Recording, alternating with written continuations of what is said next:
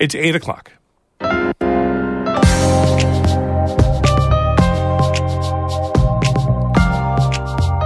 Good morning. This is Northern Light for Monday, June 19th. Juneteenth. I'm Monica Sandreski. And I'm Todd Moe. New research is shedding light on the settlements of Black Americans in the Adirondacks in the 1850s. The big picture is that this landscape was an amazing focus of efforts to empower people of color and make a multi-racial, diverse community here in the Adirondacks that could serve as a model for the whole country.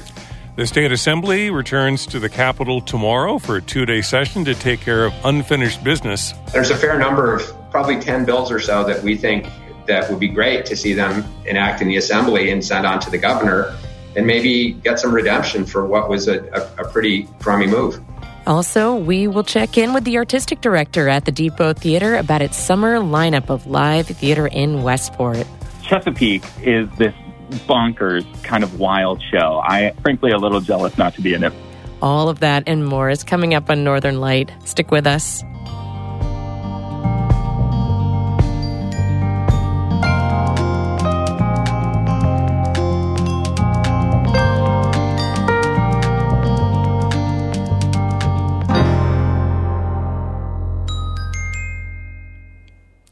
Broadcast of Northern Light here on North Country Public Radio is supported by the Village Mercantile, bringing Saranac Lake to places beyond the Adirondacks, offering Adirondack-made and inspired goods, villagemerc.com, anything but general, and by Apothecary Chocolates, making gourmet chocolates by hand from all natural herbs, botanicals, and tree syrups, apothecarychocolates.com.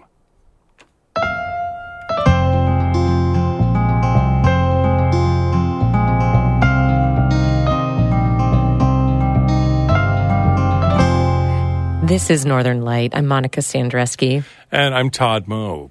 Today is Juneteenth, a holiday that commemorates the emancipation in 1865 of enslaved African Americans and celebrates Black culture today. Around the time that the last enslaved people were freed in Texas, there were Black Americans settling, farming, and raising families in the Adirondacks. Some scholars and local leaders have been digging deeper into that history and working to make the Adirondacks a more welcoming and diverse place today.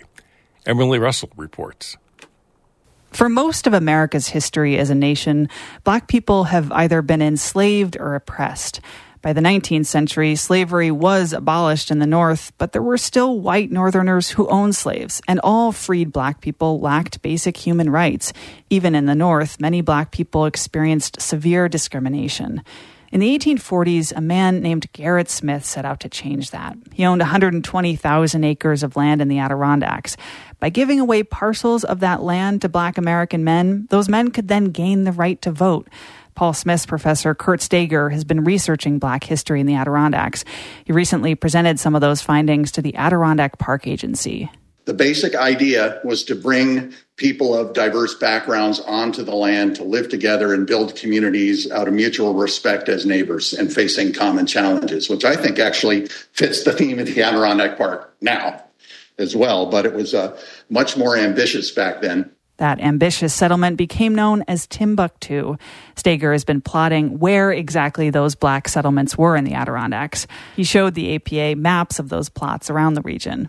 At least half of North Elba and much of St. Armand was Black-owned in the 1850s. There's the town of Franklin with Vermontville and Bloomingdale just below it, and all the way up to Loon Lake and beyond up into Belmont. So it was huge. About half of this landscape was Black-owned. Life in the Adirondacks was not easy back then, especially for Black people. Many eventually moved out of the area, but some stayed and raised their families in the Adirondacks. There are descendants of that Timbuktu settlement still in the region today. Another aspect of Stager's research has focused on place names. He explained to the APA about learning of an offensive name of a brook just north of Saranac Lake. Years ago, I was in Onchayota. The red star shows the Paul Smith College property. And I was talking to a friend who said, oh, that little brook right there, that's called N-word Brook. I thought, wow, that's, not only offensive, but mysterious. How could that happen in a place like this? Stager believes the brook was named for the skin color of a dozen or so Black families that lived in the area. So he and some other folks worked to change that name. They got support from students, faculty, and staff at Paul Smith College, as well as the Vermontville Town Council and county officials. They wrote to the U.S. Board on Geographic Names and were successfully granted permission to change the name to John Thomas Brooke. Thomas was one of the first settlers of Timbuktu. He later sold his original plot of land, but moved back to the Vermontville area with his family. Thomas bought 150 acres of land where he grew vegetables and raised cows and sheep. John Thomas spent the rest of his days in Vermontville, and he's buried in Union Cemetery, that quiet little cemetery you drive past on Route 3 heading for Plattsburgh, zipping past, not even thinking about it. He's right in there, and so's his wife. The work to educate the public and celebrate the legacy of Black settlers and abolitionists in the Adirondacks is ongoing. Martha Swan also spoke at the recent APA meeting. Swan is the founder and executive director of John Brown Lives, a project named after the legendary white abolitionists who owned a farm near Lake Placid. Through this work that others have done and that we've done together, I have begun to believe in the unifying potential of our history, the unifying potential of rolling up our sleeves, digging deep into the horrors, the terrors, the tragedies, the violence, the crime of so much of our history. Swan helped organize the Juneteenth celebration at the John Brown Farm. Then in August, the farm is planning to host a long table dinner and discussion with leading scholars such as Nell Painter. The event is an effort to bring together diverse people and perspectives to talk about the history and the future of the Adirondack Park. Emily Russell, North Country Public Radio.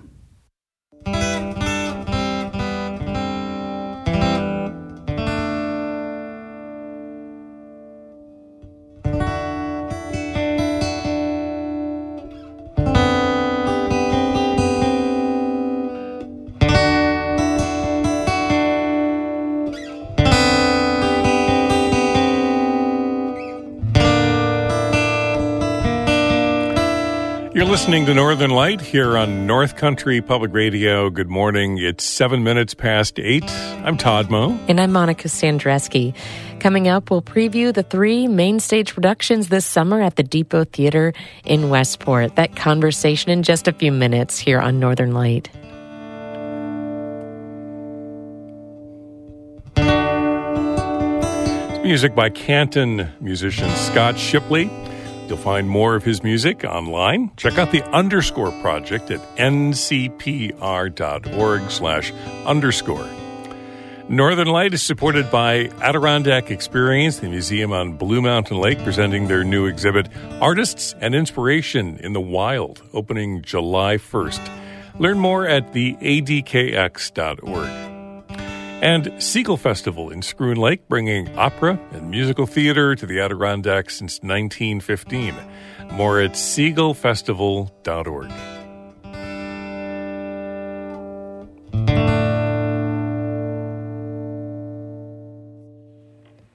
The New York State Assembly returns to the Capitol tomorrow to take care of some unfinished business.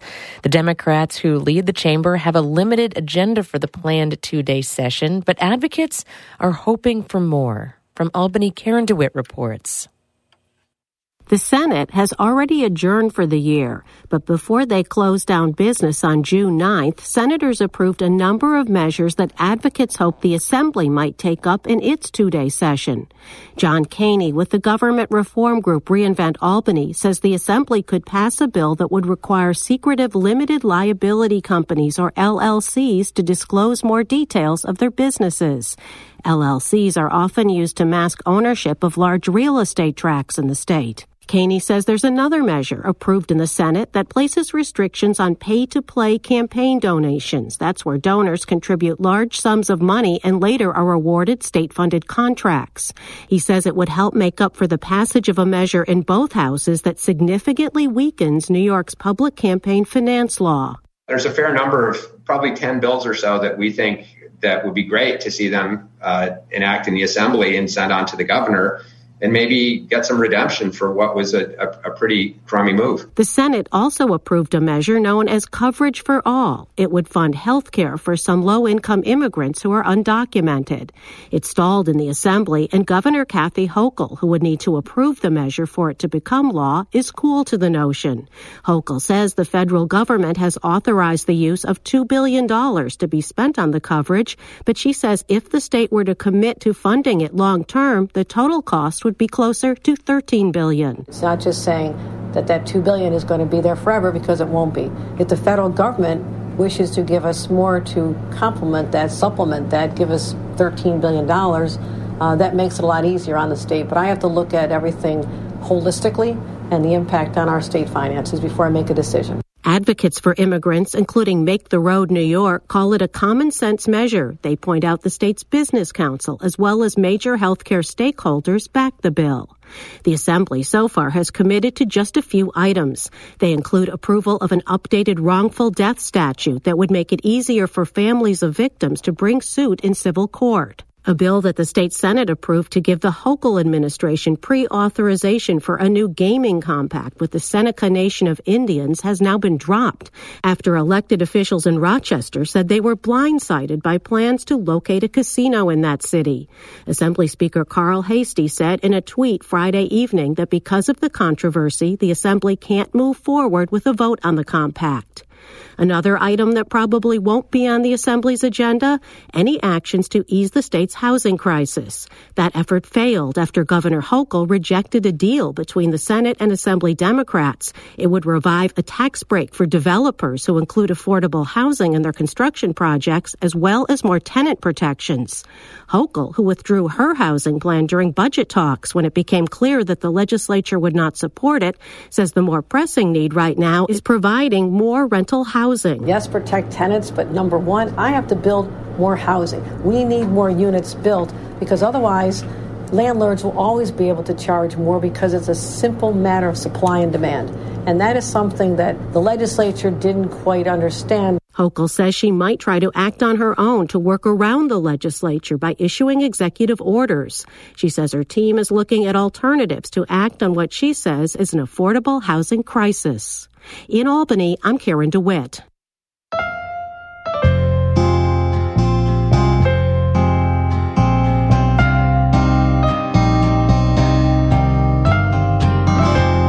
Senator Kirsten Gillibrand is proposing a bill that would help farmers who are struggling with their mental health. Farmers do have a lot to deal with, like losing their crops to storms, fluctuating fuel prices, and feed prices and debt. Gillibrand says the pandemic only made these problems worse.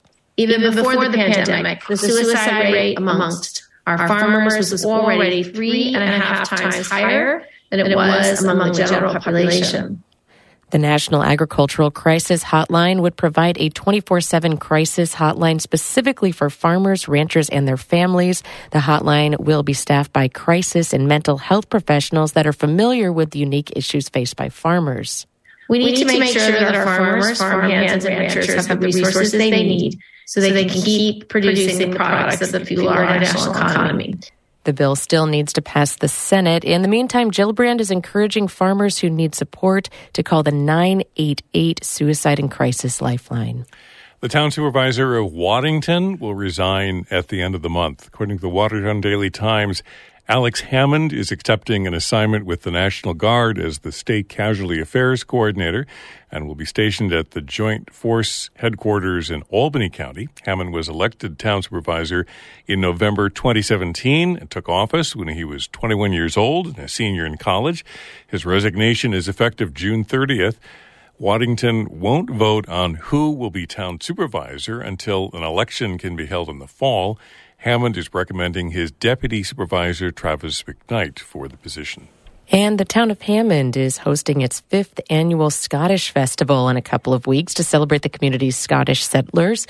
According to the Watertown Daily Times, there were close to 1,000 people at last year's festival, and organizers want to surpass that this year.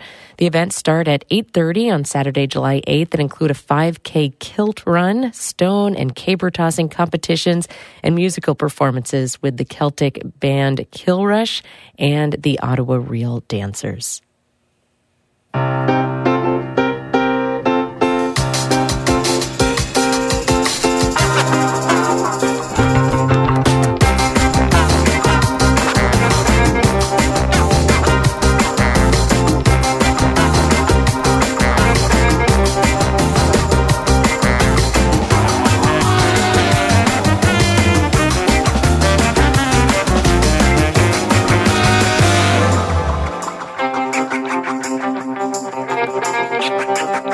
You're listening to Northern Light here on North Country Public Radio. I'm Todd Moe. And I'm Monica Sandreski. In just a minute, a summer of theater kicks off next week at the Depot Theater in Westport, and we've got a preview. Then stick around after the show for Bird Note coming up at 8:42. But first, Todd has a look at the weather for us. Partly cloudy today, highs in the low 70s, light winds out of the east-northeast, lows in the 50s. Tonight's going to get warm this week. Highs tomorrow near 80 with mostly sunny skies. Highs mid-80s on Wednesday, a high near 90 on Thursday, and highs in the mid to upper 80s again on Friday. Partly cloudy skies, though the Weather Service says partly cloudy today. We'll see mostly sunny skies Tuesday, Wednesday, and Thursday.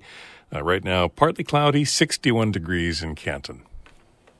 The Depot Theater in Westport kicks off its 45th season with a production of What the Constitution Means to Me on Thursday, June 29th. Our Todd Moe has talked with the Depot Theater's producing artistic director, Michael Glavin, about live theater in Westport this summer. And Glavin says What the Constitution Means to Me is an upbeat and quick-witted play in which a middle-aged woman recounts her upbringing as a speech and debate champion. It's the first of 3 main stage productions at the historic train station on Lake Champlain. What the Constitution Means to Me by Heidi Schreck. It delights, it's quick-witted, it's fun and funny, but it also takes the time to confront a lot of issues, and it does it in this really beautiful way. How the play operates is the role of Heidi brings the audience in to reminisce about her times as a preteen and teenage debater, and she would travel the country through speech and debate discussing our nation's Constitution in the way that it is a document that speaks to all of us as Americans, that it becomes universal. So as a speech and debate expert, Heidi weaves this beautiful play by giving us historical context, giving us personal stories, and connecting them to this founding document of our nation. I think what's really cool, too, is you've got this, as part of this performance, you have a live debate at the end of the show, right? Yeah. So at the end of the play, holding true to its form and its subject matter, Heidi Schreck had the audacity to bring in other writers and former or current speech and debate students to test her live on stage. And so we're really excited to bring that to the stage at Depot. It being such an intimate house, I think, is really going to thrive. And, it promises to maintain every night is unique. Well, okay, so moving to Chesapeake, I am a dog lover, and so when I first saw this on your lineup with this adorable chocolate lab in the visuals for the show, I thought, wow, are they going to have a dog actually on stage? So in a theatrical sense, okay, absolutely. Right. Chesapeake is this bonkers kind of wild show. I am absolutely enamored, and frankly, you know me from having been on the stage last year, so I'm frankly a little jealous not to be in it, but that's fine. It is a tour de force, one-person show, and so there is a dog, but there's also a handful of other characters that this actor will inhabit, and frankly, instantaneously. There are scenes between 2 people and a dog where our actor, his name is Luke Wayner, coming from New York City, and he absolutely transformative, spur of the moment. It is about this hyper-liberal performance artist, and his work has just been slandered by a hyper-conservative senator. And so he vows revenge and goes to kidnap the senator's dog, who has been making all the public appearances and garnering all this terrific favor for the senator. And then amidst a really wacky scene with some mystical magic, he becomes the dog. It is hilarious, riotous, and I weep like a baby at the end every single time. Yeah. So it's a thrill. It's an amusement park of a play. Then for the third show, the theater is kind of looking back to its very first season, 45 seasons ago, with The Fantasticks. Yeah, it had a historically long run off-Broadway in New York. In my estimation, a show about love. And if that doesn't strike a nerve for anyone, then I'm so sorry.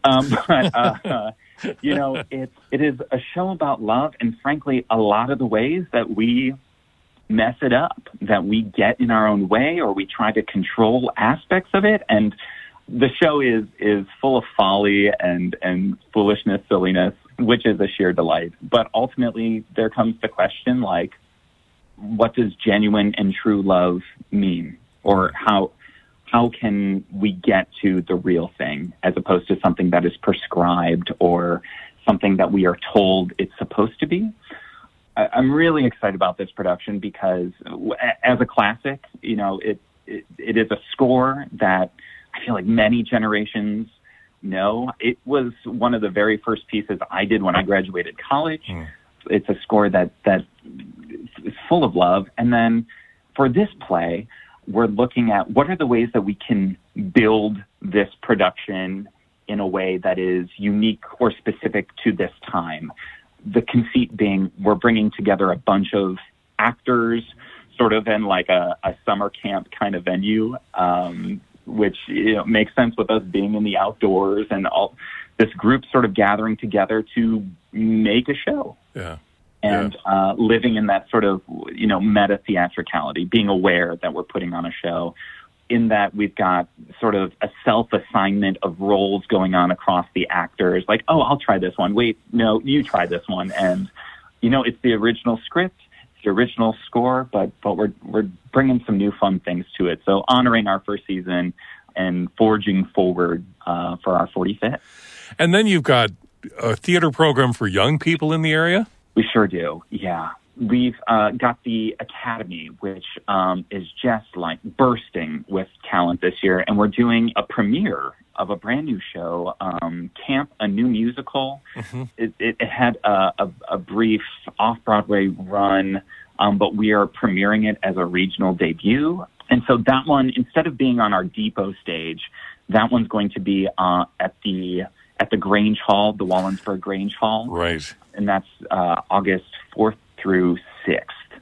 Typically, some of the younger Academy programs have been closer to like 15, 20 young artists and performers. And I think this year we're pushing 30, 40. So like the sense of community is growing and like the arts are alive and well, especially for our younger generation, which is super exciting because they're going to be the ones to make theater in the future. So that's super, super exciting. Wow, you said 30 to 40 young people? That's amazing. Yeah, and luckily enough, we have a terrific creative production team here. Bonnie Brewer and Kevin Boyle are building every set, designing every set that we have. And so, like, for these incredibly disparate shows that we're doing, and then on top of this Academy, like how to build a stage that can accommodate so many humans, and they're just knocking it out of the park. We're very, very lucky to have them. Depot Theater producing artistic director Michael Glavin. The theater's summer season in Westport kicks off on Thursday, June 29th. You'll find more about the schedule, the shows this summer at depottheater.org. It's 8:24. You're listening to Northern Light here on North Country Public Radio. I just want to thank you all for coming and for celebrating my dad's birthday with us.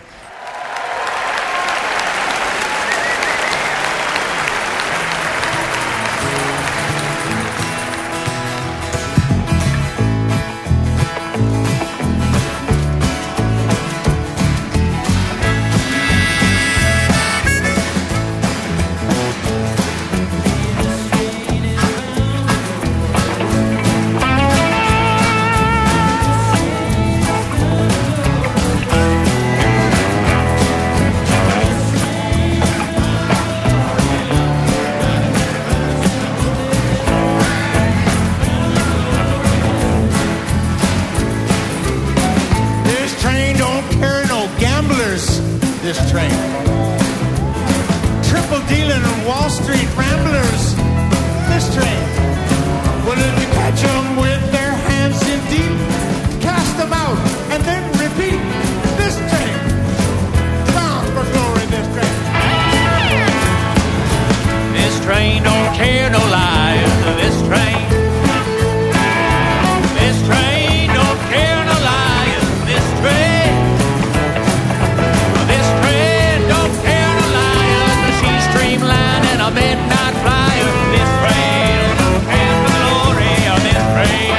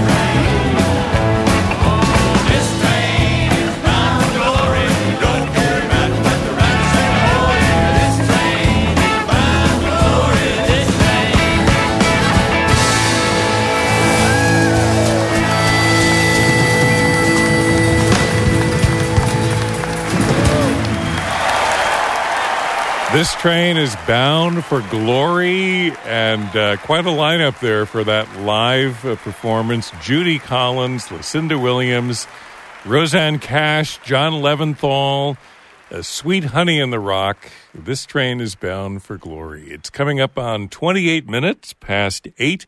This is Northern Light here on North Country Public Radio, supported by Adirondack Experience, the museum on Blue Mountain Lake, presenting their new exhibition, Artists and Inspiration in the Wild. It's opening July 1st. You can learn more at the adkx.org. I'm Todd Moe. And I'm Monica Sandreski. And for Juneteenth today, don't forget to head over to Lake Flower Landing in Saranac Lake for a screening of the film Songs of Slavery and Emancipation, a presentation for Juneteenth. There will be a screening and a special Q&A with film director Matt Callahan. That's at Lake Flower Landing. Coming up today, you can find out more from NorthCountryUndergroundRailroad.com. Also coming up on Thursday night at 7 o'clock at the Downtown Artist Cellar in Malone, it's their Twilight Open Mic. Live music, poetry, and more, and you're invited Thursday night, 7 to 9. Performer sign-ups start at 6:30. That's right on East Main Street in Malone, the Downtown Artist Cellar. Music, poetry, other live performances Thursday night. And Freihoffer's Saratoga Jazz Festival is coming up at the Saratoga Performing Arts Center this weekend, featuring Pat Metheny Side-Eye, Angelique Kidjo, Tower of Power, and Snarky Puppy, Corey Wong, and more. St. Paul and the Broken Bones. You can find out more at spac.org for the Saratoga Performing Arts Center's Jazz Festival coming up this weekend. That's it for the show for the day. Morning Edition continues in just a minute. Then join us for a conversation later this morning on 1A. For Juneteenth, 1A pays tribute to a trailblazer. George Shirley was the first black tenor to sing in a leading role at the Metropolitan Opera. We hear why his voice still captivates audiences today, coming up between 10 and noon here on NCPR. I'm Monica Sandreski. I'm Todd Moe. Be well.